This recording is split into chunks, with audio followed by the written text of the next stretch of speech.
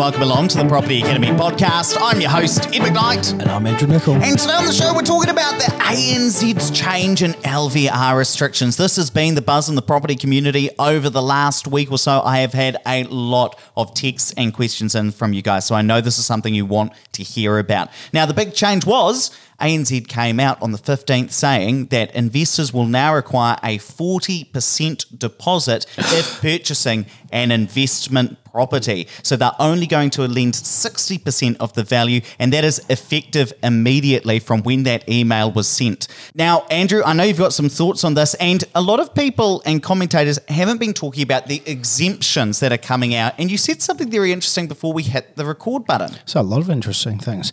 Yeah, this has been a really interesting topic this week because the announcement came out and it was pretty extreme.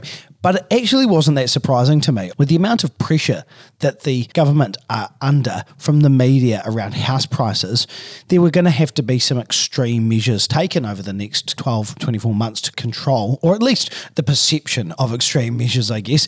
I expected the Reserve Bank to come out and say that we were back to the old LVR restrictions they brought in was it 2013, where it was 40% deposit for an investment and it was 20% for an owner-occupier. And ANZ have kind of taken the stance that, well, that's what they're working on. And they've said that they're actually going to encourage the Reserve Bank to do this. And they are the biggest bank, so they've got a bit of say. But also the Reserve Bank dictates. They're not going to take the bank's advice and just do that because the bank said so.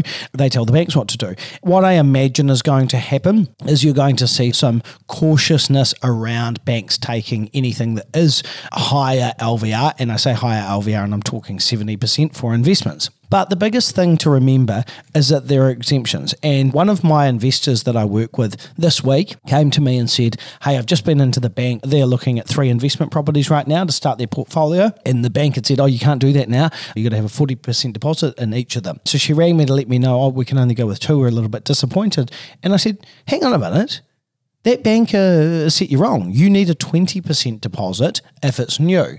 Now, one thing to remember here is their bank was ANZ and it was a very high-level employee at the ANZ. This was in private bank, so you'd think they'd know better, was my first thought. They told them that they needed this, but they are going to be looking at it as if they take all of the lending.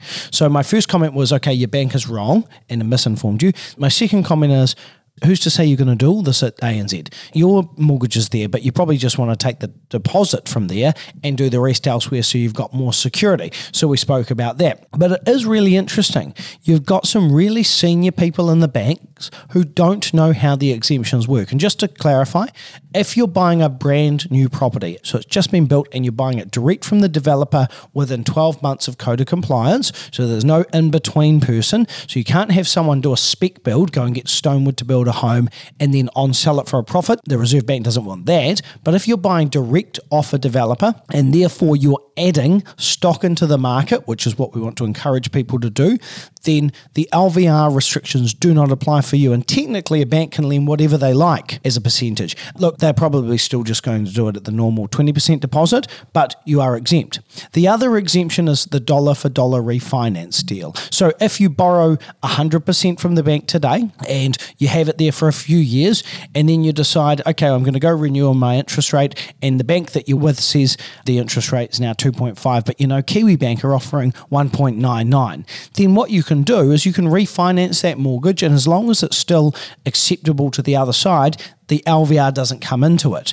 That just allows you to be more competitive and put the banks up against each other. So those are the 2 main exceptions. There are a couple of others, but they're the main ones. The other interesting thing I want to talk about is what the Reserve Bank is actually consulting on right now. So a consultation paper has been released. It's available for public comment, and they are proposing to reinstate the LVR restrictions at the same level as before the onset of COVID-19. So they are planning to bring back in, and they are consulting on 30% deposits as that minimum deposit for investors with the exact same exemptions. Now, a lot of you have been asking us, are the same exemptions going to come back in? The answer is Yes, they are quoting and talking about exemptions within that consultation document. In fact, page 20.61, they say, in addition, the exemptions regime permits high LVR lending on new build investment properties without counting against the LVR speed limit. So those exemptions are planned to be in there. They're not consulting on taking any of that out. So that is good news. What we had before is what is planned to be brought back in. Now, a big question that a lot of people are asking, and I saw this on the front page of the business section of the New Zealand Herald, was mortgage brokers speculating that other banks were going to follow ANZ's lead and say, actually, we're going to require a 40% deposit as well for investment properties, up from 30%.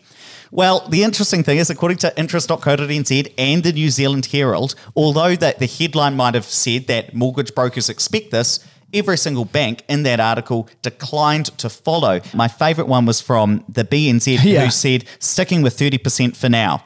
Full stop. Similarly, we've got quotes from Westpac, Kiwibank and ASB as well, saying that they're not going to follow at this point. And actually, that was the same week that the BNZ came out and said that they would go up to 90% for a new build investment. Again, that kind of supports our theory that next year you're going to see the government really encourage new stock coming onto the market. Funnily enough, ANZ had some interesting comments in its New Zealand Property Focus report. So one of them, they were talking about how there needs to be a coordinated government policy response, which is urgently required to control these house price increases, right? They said ideally they would like to see a gradual decline in real house prices. Now, real house prices, Ed will explain, being the economist, but essentially that's just going to mean that they're more manageable for people, and they want to see wages increases, house prices staying at the same level. Now, it's probably not going to happen, and this is all a lot of big talk, but whether or not you can actually get a result here. But then in that same report, they said we need 60,000 to 120,000 more properties. We need to free up buildable land. We need to build more houses and infrastructure. It's quite interesting to me that a lot of the policy changes around tax and healthy homes have made it harder for investors. I know there are people who maybe don't listen to things like this podcast and feel like it sounds a bit hard at the moment because landlords are getting a hard time and not investing. So the challenge here is we need all these properties and we're making it harder for investors to get into it. What I would be doing if I was in charge, God forbid, is I would be saying, we need to put investors into new houses so that people can go and rent something for a cheap amount of money or an affordable amount of money, save their deposit until they can go buy a house, because we as the government don't need to be having state-owned houses. We shouldn't be tying up capital. We need to be focusing on making it easier for first-home buyers to get in there with their KiwiSaver and the home grants, which of course we need to review those amounts across the country because they're ridiculous. And we need to make investors put more stock onto the market. That's what, if Andrew Nicol was in charge of the world, that's what he'd be doing. A couple of points around that as well. So it is interesting that on the exact same day that the ANZ came out with these new LVR restrictions, they did release this report from their entire economics team. And again, those 3 points were free up buildable land, build more houses, and if the government allows a lot of immigration, they need to also have a plan to have those houses for those New Zealanders. Not one of the policy prescriptions in that report was around LVR or bank policy changes would impact house prices at all. So there's this difference between what the policy prescription is and the action that's being taken in this case. And I just want to say a couple of things, because there were some quite controversial statements in that report, such as about decreasing house prices. I'll talk about that in a minute as well. And I have 2 points. First of all, according to the Reserve Bank's own consultation document, LVR restrictions will not be an impactful tool to curb house price inflation.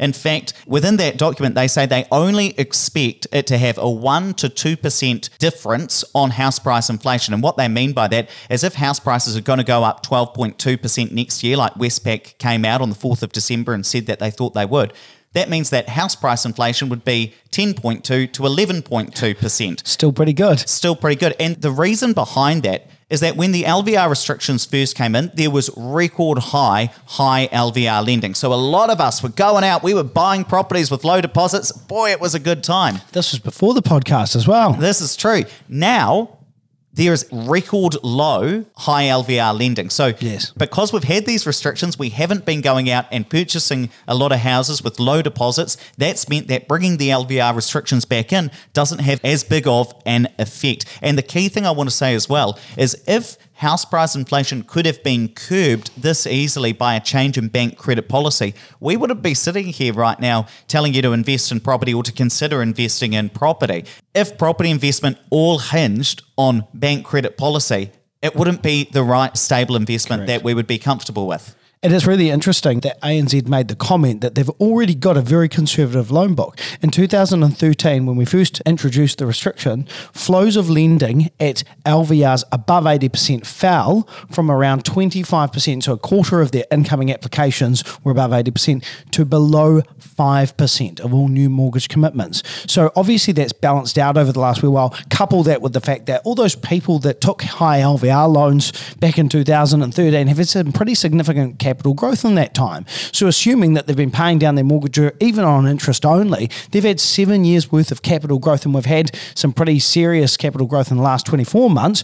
They're probably fine now. They're probably well under 80%. And just to clarify, sorry, that was from the Reserve Bank's consultation document. So that's across the whole market. Now, what this really shows for me as well is how quickly bank policies can change, and they will literally change. The email will get sent out to mortgage brokers.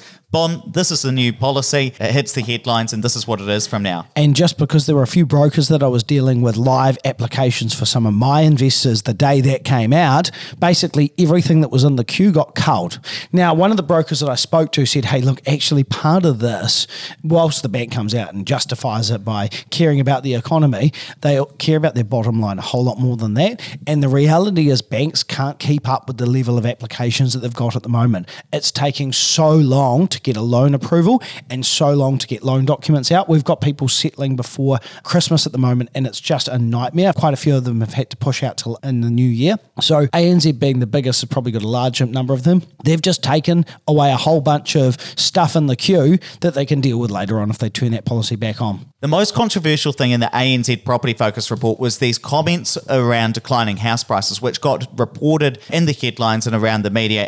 And what I need to get across is that the way that you and I think about house prices and whether they decline or not is different to how an economist thinks about it. Because what you'll often hear an economist say is real house prices versus nominal house prices. Now, a real house price is whatever the price of the house is, factored in with inflation.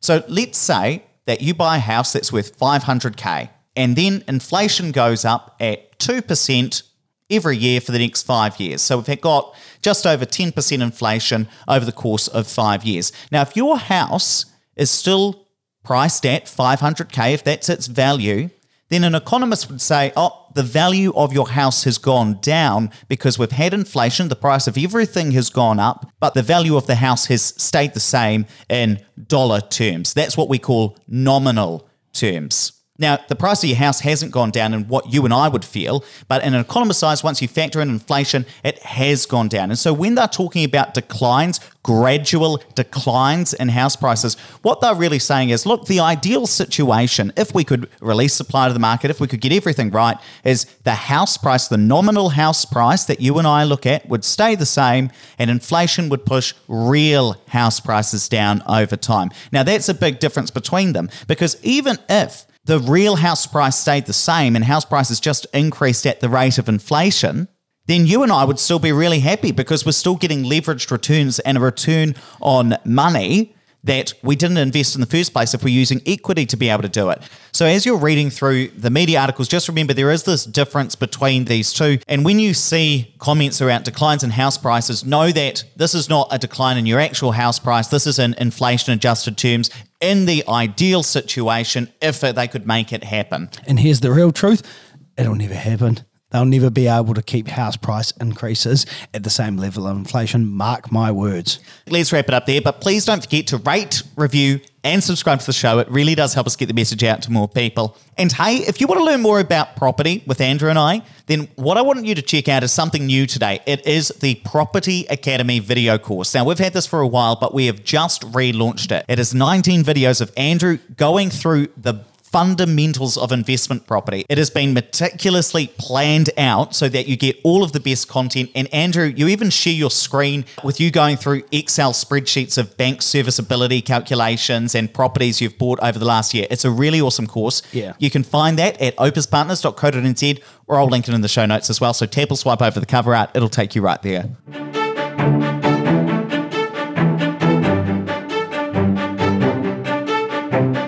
Thanks for listening to the Property Academy podcast. I'm your host, Ebert Knight. I'm Andrew Nicol. And we're going to be back again tomorrow with even more daily strategies, tactics, and insights to help you get the most out of the New Zealand property market. Until next time.